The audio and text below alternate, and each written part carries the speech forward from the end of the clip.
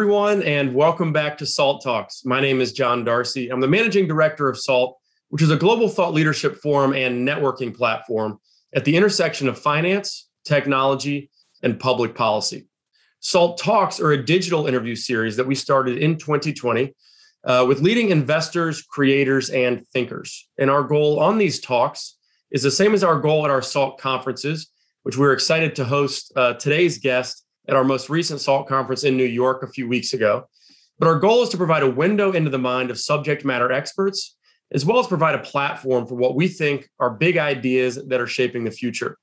And if you're new to SALT Talks, or if you're not new, you know that we have been focusing a lot on the digital asset space and the crypto space. And today's guest, Jeremy Allaire, is somebody who has been in the space since 2013 and whose company and one of the assets, especially that they have created, is on fire. But Jeremy is the co-founder, chairman, and CEO of Circle, which is a global financial technology firm that enables businesses of all sizes to harness the power of stablecoins and public blockchains for payments and commerce. Founded in 2013, Circle is the pioneer of the USD coin, or USDC, which is the fastest growing, fully reserved, and regulated dollar stablecoin. And we'll get more into that, about why people are looking into USDC as an alternative to the existing options a little bit more during the talk. But governed by the Center Consortium, led by Circle and Coinbase, USDC's market cap is today, I believe, more than $33 billion, with over $800 billion in transaction volume. I believe since we put together this bio, that has gone up to about $1 trillion. And you can correct me if I'm wrong on that, Jeremy. Right. But previously, Mr. Allaire co-founded and led multiple global internet technology companies with thousands of employees, hundreds of millions of consumers served, and multiple successful public offerings on NASDAQ. He's provided expert testimony on digital assets and monetary policy before the U.S. Senate Committee on Homeland Security and Government Affairs, the U.S. Senate Banking Committee, and he has been named to the IMF High-Level Advisory Group on FinTech. He also met Anthony Scaramucci, who's our host, who's the founder. Are you going to mention I got fired from the White House, Darcy? What'd you say? No, are you going to mention that I got fired from the White House? Or I don't think it's particularly relevant for this talk, but I can definitely bring it up just to give everybody full contect. That Anthony did spend 11 days in government while Jeremy. It's nonstop, Jeremy. You don't even. With these millennials, it's nonstop, Jeremy. It's nonstop. All right, keep going, John. But that's about it, Anthony. I think we covered all the bases there. I'll let you and Jeremy take over, and I'll pipe in with some questions as we get going. So Jeremy, we have a lot in common because we're old war horses at this point in our lives, and we're traditionalists by nature in the world of finance. And we're watching some contemporaries of ours, are probably a couple of years older than us, guys like Jamie Dimon and Larry Fink. Jamie Dimon saying that Bitcoin is essentially worthless. Larry Fink says, well, I'm more in Jamie's camp. He said that recently. So tell us a little bit about your background leading up to the founding of Circle and why you have traversed into this realm, the land of worthlessness, which I also happen to be in, Jeremy. And then we'll get into why you and I think that we're not in the land of worthlessness, that we're landed in the land of opportunity. But go ahead. Yeah, no, thank you so much. I'm really happy to be having this conversation. So, yeah, I mean, look, my background is not in traditional finance. My background is in internet technology platforms, software platforms. I had the benefit of getting involved with the internet around 1990, and what captured my imagination in the early 90s was the ability to connect a computer to this global network and to be able to communicate instantly with anyone else connected to that network. And I was, basically became obsessed with this idea of open networks, of decentralized infrastructure, and what that could do in the early days, what I was excited about, what that could do to disrupting how information and communications work.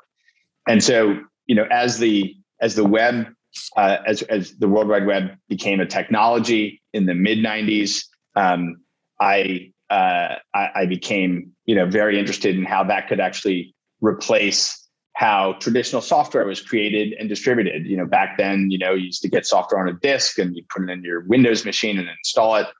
And I was of the view that basically anyone with a computer could connect it to the internet and could create pieces of software that could be accessed by anyone with a web browser anywhere in the world. That sort of idea of a web application invented technology to help make it possible for really anyone with, what I like to say, $1,000 in an idea to build a global interactive online service, and really followed that theme for many years, which is open networks, open standard protocols, decentralized infrastructure, sort of I think of it as like the DNA of the internet that has enabled all these massive global network effects to happen in information, communications, media, telecommunications, software distribution, the ability for anyone who creates a product anywhere in the world to find a customer anywhere in the world. All these sort of things have happened from that kind of model.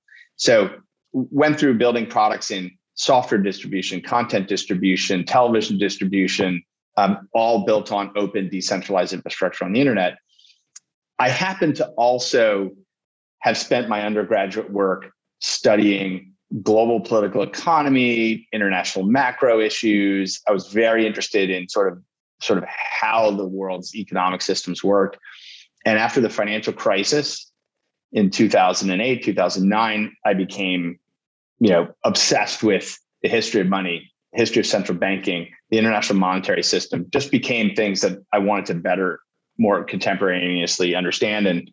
And then really in 2012, kind of went down the rabbit hole on crypto. And I think for me, what I saw was the sort of seeds of the next logical infrastructure layer of the internet, a layer of infrastructure that could enable value to be represented, value to be exchanged, in the same way that we have these open permissionless networks for information and data and content communications and software and everything else, that it would become possible to do that with value.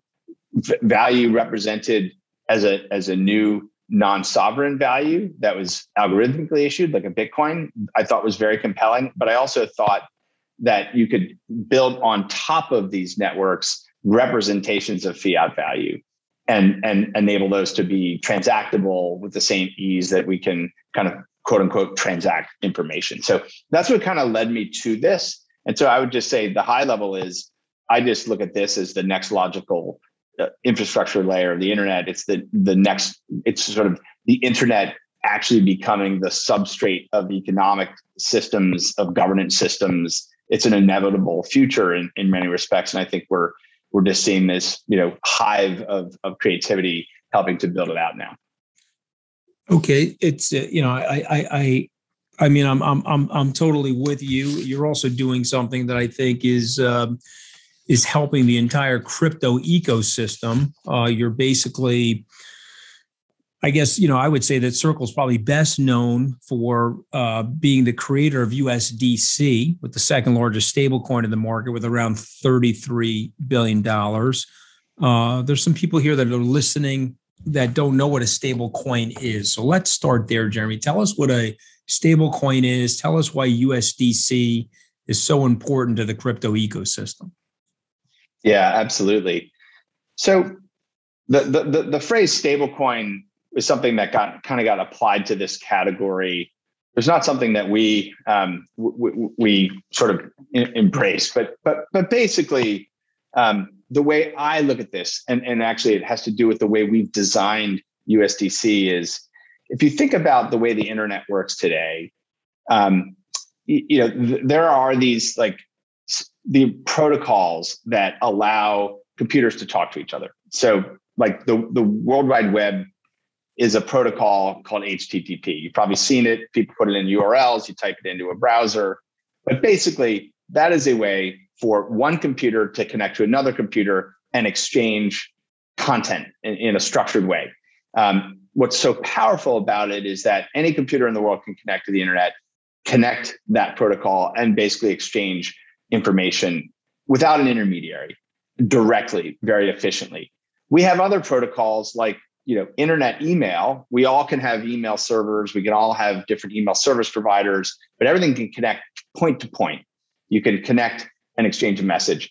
that exists for so many other things now. Like when you do a FaceTime audio call or a Zoom call, like what we're doing here, we're actually like leveraging these sort of open protocols. So the idea was, why can't there be a protocol for dollars on the internet where anyone that connects to it can exchange dollars in the same way we exchange a JPEG photo or a piece of data or other things? And the power of that, of course, is that once you have something like that, anyone who creates a commerce product, a financial product, a wallet, a service can just connect to it and know that they can transact and settle with any counterparty directly on the internet, and do that at the speed of the internet, and do that with the increasing cost efficiency of doing that as well. So in order to make that work, you not only need the protocol itself, but you also need to take an existing, representation of money, like, U.S. Treasuries, cash on deposit at banks, or even central bank money, and issue essentially a digital currency representation of that then can be transacted over these kinds of protocols. So a stablecoin is essentially that. A stablecoin is both the representation of some asset that exists in the quote unquote real world, like liabilities of banks or central banks or what have you. And it represents that as a digital token that is able to be exchanged over a protocol like USDC. So it's sort of bringing what we are, know from our sort of life of interacting with the internet and bringing that to money. Now, there are many different ways that you can do this. We chose to build a model that operated under the same regulatory framework that applies to all of the kind of electronic payment innovations that we've seen over the past 10 to 20 years, like PayPal or Square or Stripe.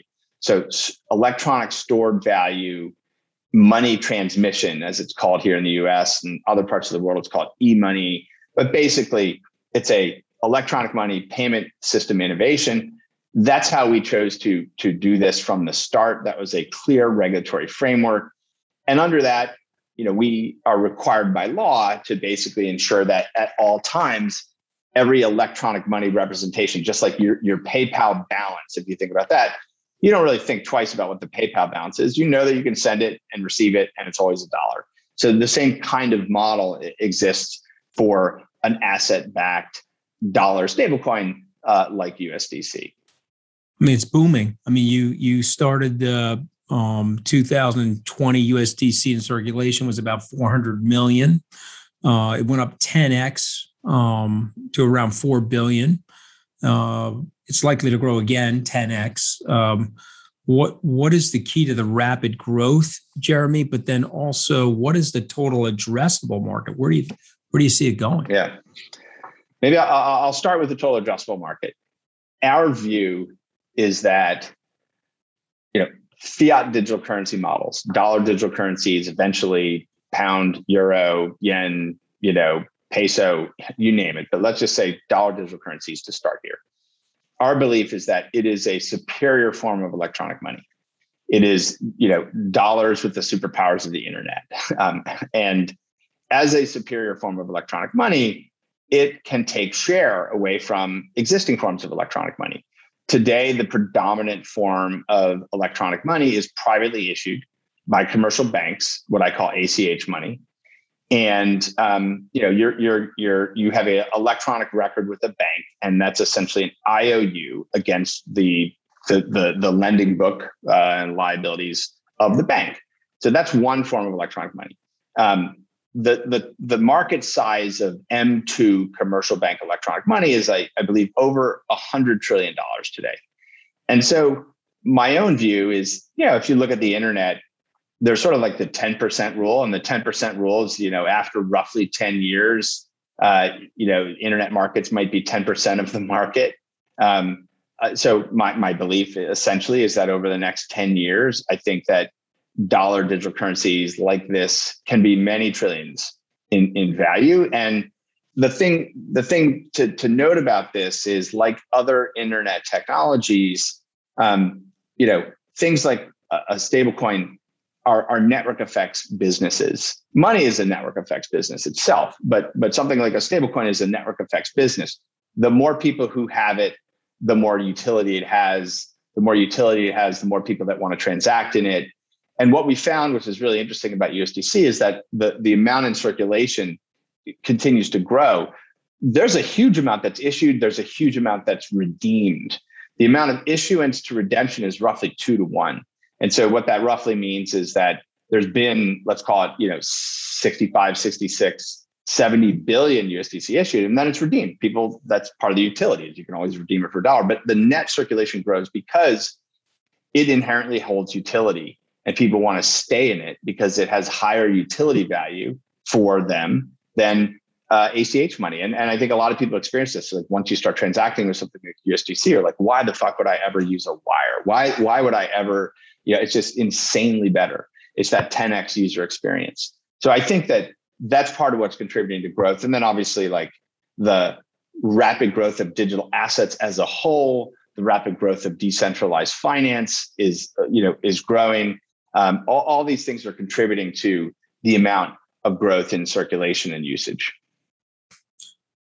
Is Bitcoin worthless? I don't think so. I'm very much in the view that non-sovereign digital commodity money plays a really important role in the international monetary system, will grow in importance. I would expect over time, a very significant number of governments will hold Bitcoin as a reserve asset. I think it is to me a sound money that is not controlled by any particular corporation or government, that has a fixed supply, is digitally scarce, secure, private, and decentralized, is an extraordinary innovation and is likely to continue to grow. And not just Bitcoin. I think Ether, for example, is also an extraordinary innovation in non-sovereign digital commodity money as well. And I think this category of monetary instrument, I suspect, will be larger and larger over time. So when did you have your eureka moment about what you just said? Did you always feel that way the day that Bitcoin was invented?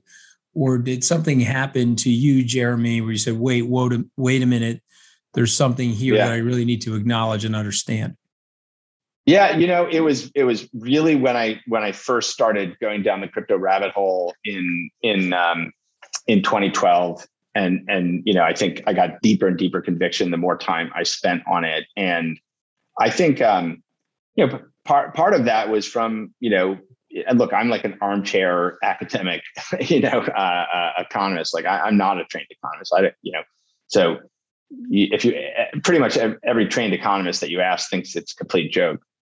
With rare exceptions, which probably tells you you're onto something. But I think in all seriousness, following the financial crisis of 2008, 2009, there were really legitimate questions to be asked about the nature of central bank money, the role of a non-sovereign form of money.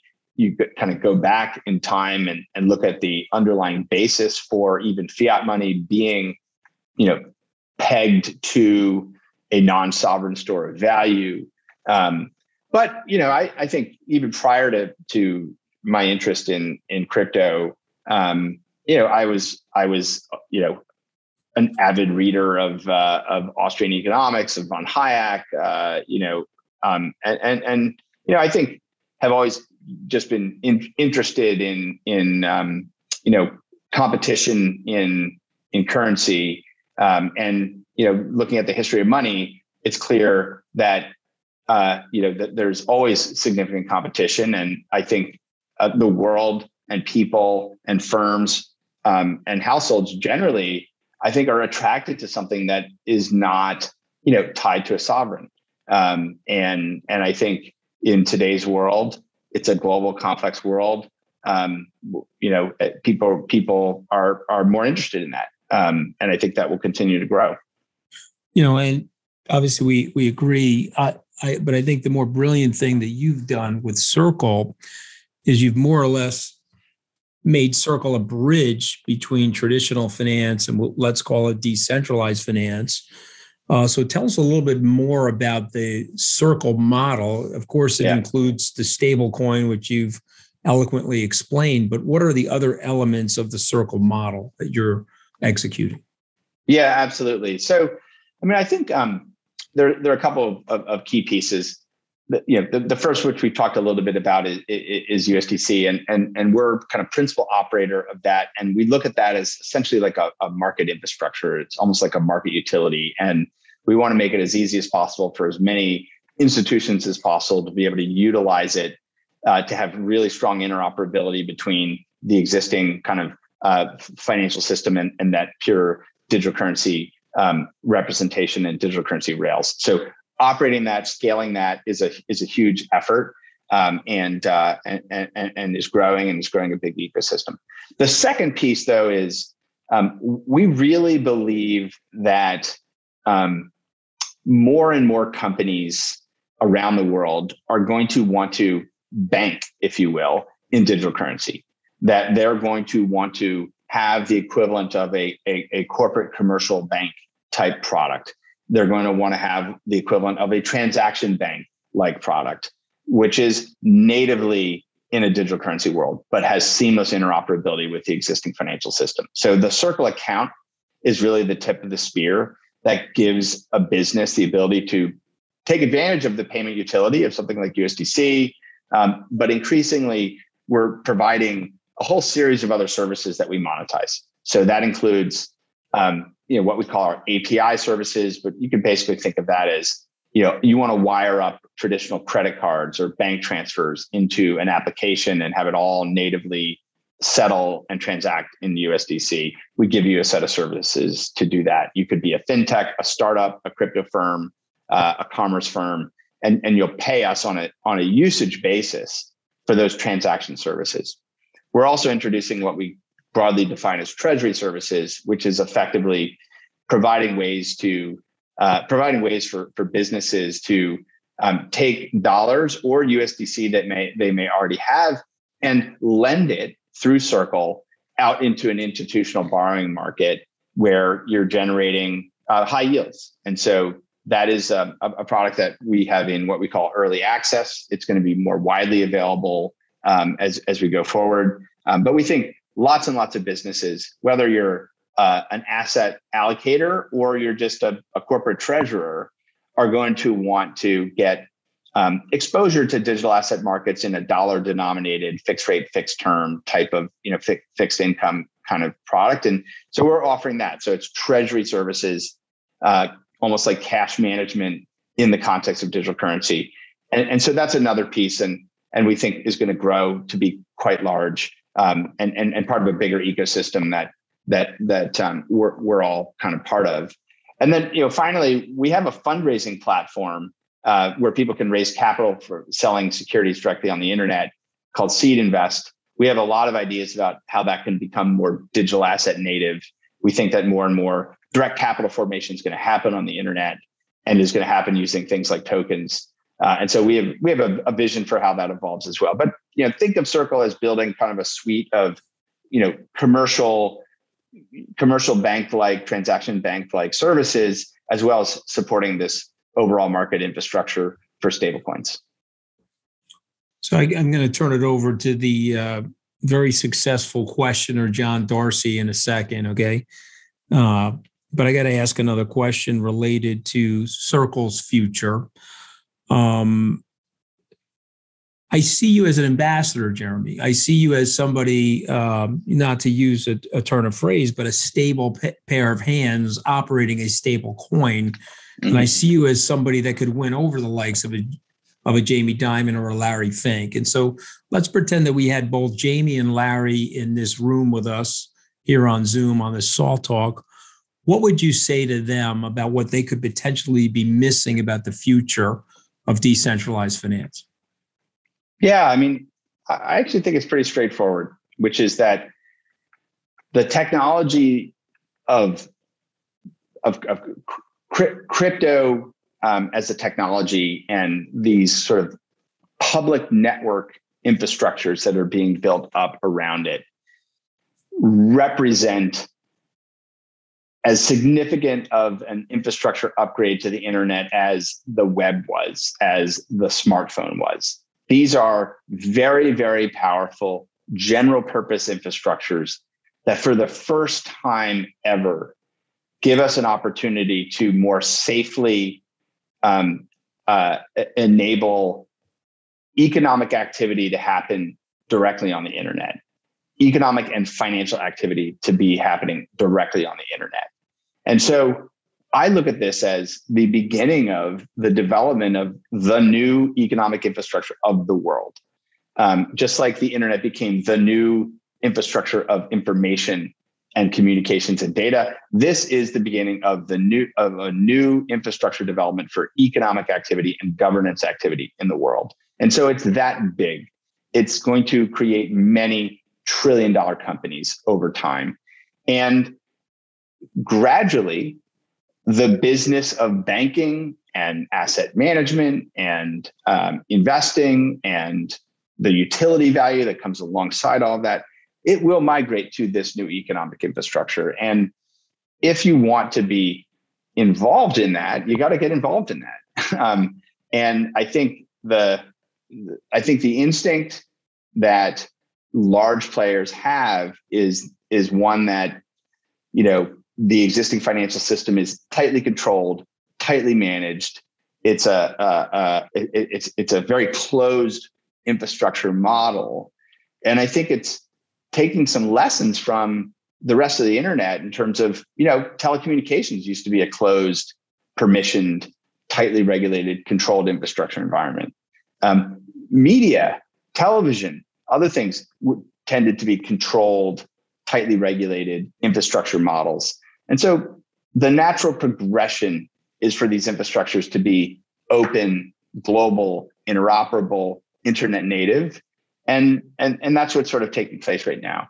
And so my ultimate message is, this is something that firms like BlackRock and JP Morgan should be actively involved in.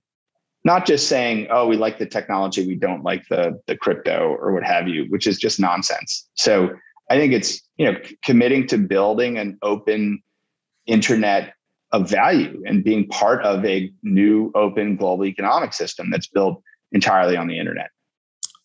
It's interesting. When I hear them talk, I hear my own voice and my own thoughts and words from 2014 and 15. And so I'm just wondering if the rock will land on their head or the apple will land on their head, where they have that eureka moment there. They say, wait a minute, I may have this wrong. I may not be sizing this appropriately.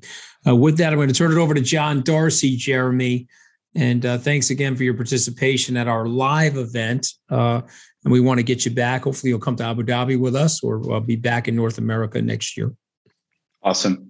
Thank you so much. All right, Anthony. Jeremy, here comes the fun part. So when Anthony was talking about a safe pair of hands, on top of everything else, I mean, he's good looking, and somebody told me that he was like an 80s matinee novel idol, and I was ready to throw up. Okay. Despite all that, okay, he's also a smart aleck. Okay. Keep going, Darcy. Go ahead. All right. When Anthony was talking about a safe pair of hands. Remember, your bonus gets paid out. It's 2 months from your bonus. Okay. That's just fair. be careful. That's fair. I gotta tone it down a little bit. All right. But in terms of being a safe pair of hands, I thought Anthony was going a different direction with that, to ask you about Tether. So anybody who pays any attention to the FUD, the fear, uncertainty, and doubt in the crypto marketplace has heard of Tether as a big source of that. It's a very controversial asset. It was recently on the cover of Bloomberg Business Week, another sort of rehashing of the similar doubts that people have expressed around Tether's reserves and the general opacity that they operate with. One, do you think Tether is a systemic risk? Are you concerned at all about their, lack of transparency around their reserves? And how has Circle, more importantly, gone about their business differently than Tether has in terms of breeding trust, transparency, all those types of things? Yeah, I think I don't know that Tether itself is a systemic risk. I think the crypto asset markets are $2 trillion plus markets, and the Tether market cap is $68 billion of that. And there are really strong alternatives that exist, and we happen to operate one of them. I think when we conceptualized USDC actually 4 years ago, when we were kind of putting together the ideas, interestingly, from our perspective, we weren't looking at Tether as a competitor. We were really focused on much of what I described earlier in the conversation, which is how do we create a standard that is trusted, that is a standard that people can build on, that is really focused on trying to actualize this vision of a protocol for dollars on the internet. And our view is always that if you do this right, it could actually become something that hundreds of thousands of businesses are building on, that it's used widely in every form of payments and commerce and finance, and the use cases would be as broad as a dollar on the internet. You can imagine it being useful in an incredibly broad range of ways. Now, the initial kind of what I call the bootstrap use case for something like USDC was providing a strong dollar settlement option for the digital asset markets. That definitely is sort of where the market was 3 years ago when this was introduced. And I think USDC grew relatively quickly relative to any other regulated kind of dollar stablecoin because it had strong companies behind it on the institutional and retail side. It was liquid, it was redeemable, it was regulated, it was transparent. We always worked with we have state banking examiners that examine us all the time. It's defined under a very clear regulatory structure. A major global public accounting firm is auditing not just Circle, but also attesting every month to the full reserve nature. And so we went out of our way to really try and set a bar that was higher, and then work with the developer community on how to support and adopt it. And so I think the market has just sort of spoken for itself. I mean, I think at the beginning of 2020, we might have been, 5% or 8% of Tether. We're now approaching 50%. And when I think about the use cases, coming back to use cases again, when you imagine, a Visa or a MasterCard or a MoneyGram or a major e-commerce firm or a major global fintech or a financial institution deciding to start using stablecoin, it's pretty clear that they're going to focus on doing something that is within the regulated supervision of the U.S. banking system, that has a really strong track record of compliance and transparency and security and other things. That's what people are going to use. But at the same time, I'm also one to say, Tether has immense utility, and a lot of the growth for Tether, has come from the offshore Chinese exchanges, from the yuan to crypto trade, which I think established itself very, very deeply with peer-to-peer over-the-counter markets in China, where people just would load up on Tether. And so that's obviously a huge source of growth there, and we don't really play there. And so that kind of offshore Chinese dollar crypto trade, or yuan to crypto trade, really, is significant, and you can't discount that. And that's not just going to go away, even if the Chinese government wants to basically make it go away. It's not just going to go away. So, Jeremy, you talked about remittance as cross-border remittance as one use case for something like stable coins. Sort of an aha moment that I had around things like remittance happened when Strike was leveraging the Bitcoin network for, in El Salvador is the most high-profile case, but also basically just putting dinosaurs like Western Union that take a huge chunk of people's money that they're sending, whether it's from Mexico to the United States or from El Salvador to the United States or all around the world, is the use case for stablecoins or cryptocurrencies for remittance. How are things like stable coins and other digital currencies driving down the cost of remittance, the delivery of global aid you've talked about in the media, on social media. And how do you solve those problems without running afoul of things like AML, KYC type regulatory issues? Yeah. So the first thing I'd say on this is that it's happening. And it's happening with, I think, increasing speed. And one of the really exciting things about USDC that we've seen over the past 2 years in particular is because it's sort of an open standard anyone can connect to. It's just like a published protocol that anyone can connect to. Hundreds of different wallets, exchanges, et cetera, around the world have connected to it. And so effectively what's happened is organically, we've seen a global internet native dollar settlement rail just come alive that can reach countries everywhere. And I have my own podcast called Money Movement. I did an episode a while ago, which basically was showing how you could have USDC go around the world and interact with local currency models and go entirely around the world in 45 minutes. And literally it's a USDC from a business to a contractor in London, that the person in London sticks some of it into a DeFi contract to earn some yield, has to pay a friend back for travel, sends it to USDC to a person in Korea. They receive the USDC. They're able to convert it instantly into won and have it, into a Korean bank account. That person then, sends a remaining amount of USDC onto a software contractor in Argentina. The USDC arrives again in minutes, is able to convert it into local peso or into Mercado Pago, which is the sort of Amazon of Latin America. And then they, sort of spend it at a marketplace in Asia, where the seller on the marketplace is from India.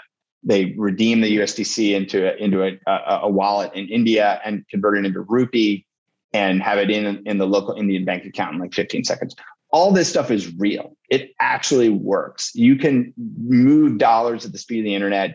There are now services that are crypto native, that are exchanges and wallets in markets around the world that can convert between USDC and local currencies. And generally, all of these firms are doing it at like the interbank mid rate. They're not trying to build a lot of FX spread because they're a lot of their businesses is really trying to drive people to be, investing on their platforms and things like that. And so you kind of have this kind of organically happening. It's pretty cool to watch. Another example is Mexico. There's an amazing company, huge growth, called Bitso. It has tremendous backers. They're in Mexico and Brazil. They're regulated. They've got a great reputation. But like USDC to Mexican peso, you can do it in minutes, and you can go from USDC to MXN and then through the RTGS, the real-time gross settlement system in Mexico, get it in a Mexican bank account in seconds. This is the fastest, cheapest way to give money to Mexico. And Bitso, the volume they're seeing, they have said is 10% of the cross-border flows between the US and Mexico. That's pretty profound. And so I think we're at the very beginning of this phenomenon.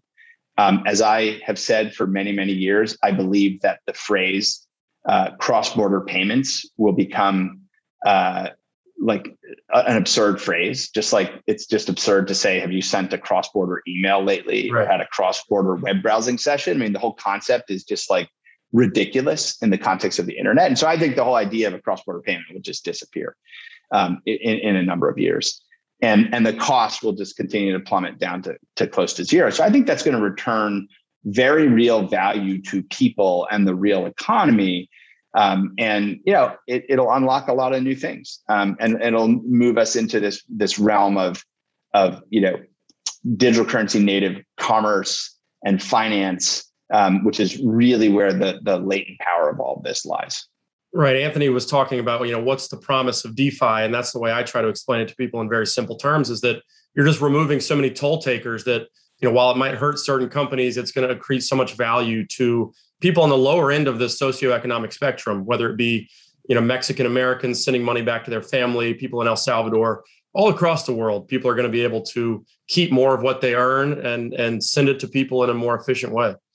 Yeah, I think that's right on. I mean, like I have this phrase I use of the idea of long tail capital markets, and the internet's really, really good at creating marketplaces, multi-sided marketplaces, where a very, very long tail of participants can be involved. Google created long tail advertising platforms. eBay originally was like a long tail marketplace, but Amazon and Alibaba, any seller anywhere can reach any buyer anywhere, super efficient. You've got long tail content platforms. You have all these. We have the opportunity to have internet native long tail capital markets, and that's profound because it means that everyone in the world will be able to participate in capital formation, savings and investing in a multi-sided way. The difference is Web3 as a model is a decentralized model. And so the capital markets themselves will just increasingly just be machines on the internet that people are interacting with. Well, it's a good transition to talk about Web3, which again, we dive deep into some topics related to crypto, but we also have a lot of people in the SALT community that are less familiar with some of these buzzwords and what they mean. And Web3 is something that, if you're on social media or you read about digital assets, that you hear a lot about the massive promise that Web3 presents. Could you explain to people in your own words, what is Web3 and why is it so exciting? Yeah, absolutely. I earlier on, I was talking about how when I look at this technology, I think about, crypto and blockchains as really just like an upgrading of the fundamental infrastructure of the internet. And when you look at the way the internet's evolved, you had Web 1, which was very, very limited. It was sort of one to many was the sort of model. And then you had Web 2, which, was sort of anchored in the many to many model, social media being a huge representation of that. Anyone could publish, anyone could share information. You had, many to many interactions. But the actual technical architecture of the web, the technical architecture of the internet, basically tended towards centralization. And it tended towards these many to many platforms actually being controlled by centralized entities like Facebook, like Google, like Apple. And that's had a lot of potentially significant or demonstratively significant negative consequences: erosions of privacy, large honeypots of data, over extreme levels of market power. And it's something that government's concerned about. They're thinking about it from a regulatory perspective. I think the internet is responding, and crypto and blockchain is the internet's response. It is, as I talked about earlier, like there's an inherent DNA in the internet of decentralization and of these open networks. And I think the internet wants that to be the case. And I think society wants that to be the case. So Web3 is literally building on a more decentralized infrastructure that puts users and communities in more control over data, over information, over economic value and the exchange of value. And it shifts from a centralized model to a decentralized model. And it's profound. I think it's very profound. I think, there's some amazing, examples out there. If you think about protocols that exist on these decentralized networks, where the protocol itself is operated by a decentralized autonomous organization of stakeholders that are governing it entirely in software on the internet. There's no corporation. There's just this code and these stakeholders, and it's cryptographically provable kind of ownership and governance. And a DAO like the Uniswap protocol is one of the biggest exchanges in the world. That's amazing. A DAO like the Axie Infinity game platform is phenomenal. It's created a labor market. It's created a digital goods market. It's created a market capitalization that is as big as the biggest game companies. And that's happened in like a couple of years. Yeah. So I believe, Web3 will create in many, many categories, everything from cloud services to entertainment, to social media, to communications, to finance. Obviously, in all these categories, will create on-chain entities, these new types of corporate forms that are bigger than many of the biggest companies in the world, and that's profound. And I think it's accelerating. And so that's a huge opportunity for the world. And I think at the end of the day, what does it really mean? It means an internet that puts individuals in more control versus these centralized platforms that are so concerning to so many people. Yeah, I mean, as I've gone down the NFT rabbit hole, which is sort of the next question that I have for you, it's fascinating how natural it feels in terms of the evolution of things like art and gaming to be on blockchain rails, to be governed by decentralized autonomous organizations, DAOs, as you mentioned. I'm a big fan of Solana personally, and I about a month ago started diving into the Solana NFT ecosystem, which has been a lot of fun.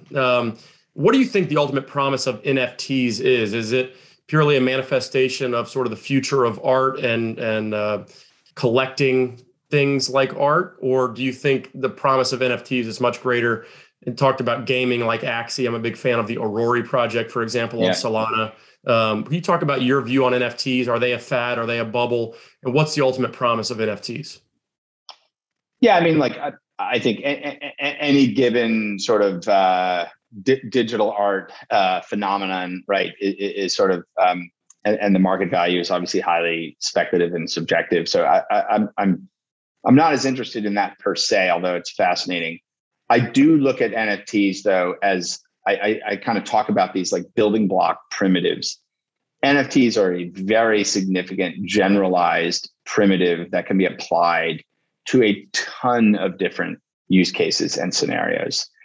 It happens to be that the sort of digital collectibles and digital creative expression have been the sort of first wave of how that happens.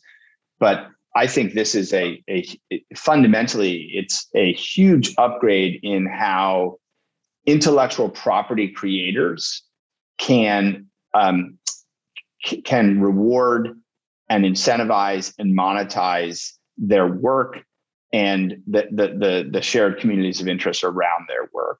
And I think it will touch every form of digital intellectual property. And in fact, it is the first we had DRM technology that was sort of like more of a security technology, but NFTs are really a fundamental way to express digital intellectual property. So I think that the use cases of that are very, very profound. But it's interesting because years ago we talked about the tokenization of everything, how property in the world would be tokenized, how your lawnmower could be tokenized and people could have it in the sharing economy and could borrow and lend against it and all kinds of whatever. I still think that's all true. I still think we're on a road to that. Interestingly, property like a car, a house, stock in a company are all non-fungible tokens. They're all just forms of non-fungible tokens. Right. It's just that layer of jurisprudence and the existing legal framework around property and financial transactions around property. That's a beast. It's a beast. And people have tried to break through that beast to tokenize things. And it's been hard. Eventually it will happen. It will just happen. But the low friction of doing tokenization of digital intellectual property has actually been where that started first. And so I think NFTs in today's world are a very, very significant phenomenon that can be applied and can be applied in creative ways. And you're seeing this where a musician is selling an NFT, which gives you entitlements. It gives you the content. It gives you the rights to a certain creative output, but it gives you entitlements to participate in a community. I mean, obviously, Anthony launched his NFT product at SALT, and it was about the entitlements. Yeah, you got the bottle of whiskey or whatever it was, but you got entitlements, and you can prove the ownership of those entitlements. And so we're going to see a lot of really creative things from mainstream brands and products and services that start to utilize that. And so this really is in some ways, a killer app category that will bring, crypto technology into more mainstream hands. Well, Jeremy, it's a pleasure to have you on. There's so many other topics we could go into, and you've done such a good job explaining them in a way that offers depth, but also, is understandable for the average person. One of the interesting things that we can talk about next time we have you on, and I'd love to have you on again, is seed invest and creating secondary markets for startups and democratization of investing in private companies. I think is a no-brainer. I know we have a mutual friend or mutual acquaintance at Securitize and things they're doing to tokenize startups and things of that nature. I think the sky is the limit for how we can use these technologies, as you alluded to in the opening, to just democratize the industry and all that type stuff. But thanks again for being at SALT. Your panel with Sam Bankman-Fried, Anatoly Yakovenko from Solana was fantastic. If you guys haven't watched that on YouTube, I would highly recommend that you watch that. And it's been a pleasure having you on SALT Talks as well. Thank you so much, John. Really enjoyed the conversation. And thank you, everybody, for tuning into today's SALT Talk with Jeremy Allaire from Circle Financial. Just a reminder, if you missed any part of this talk or any of our previous SALT Talks, including all the panels from SALT New York, we made a strategic decision several years ago to start opening the lid on the content that we produce at our conferences for people to watch after the event. So I would highly recommend you watch that panel with Jeremy, with Sam Bankman-Fried from FTX and Anatoly from Solana. You'll learn a lot there as well, all on our YouTube channel and on our website at salt.org/talks is where you can access all of these SALT Talks. Please also spread the word about these SALT Talks. We love educating people. I think, again, this one in particular, Jeremy did a great job of talking about DeFi in ways that your uncle, who's a crypto skeptic, can even understand. But on behalf of Anthony and the entire SALT team, this is John Darcy signing off from SALT Talks for today. We hope to see you back here again soon.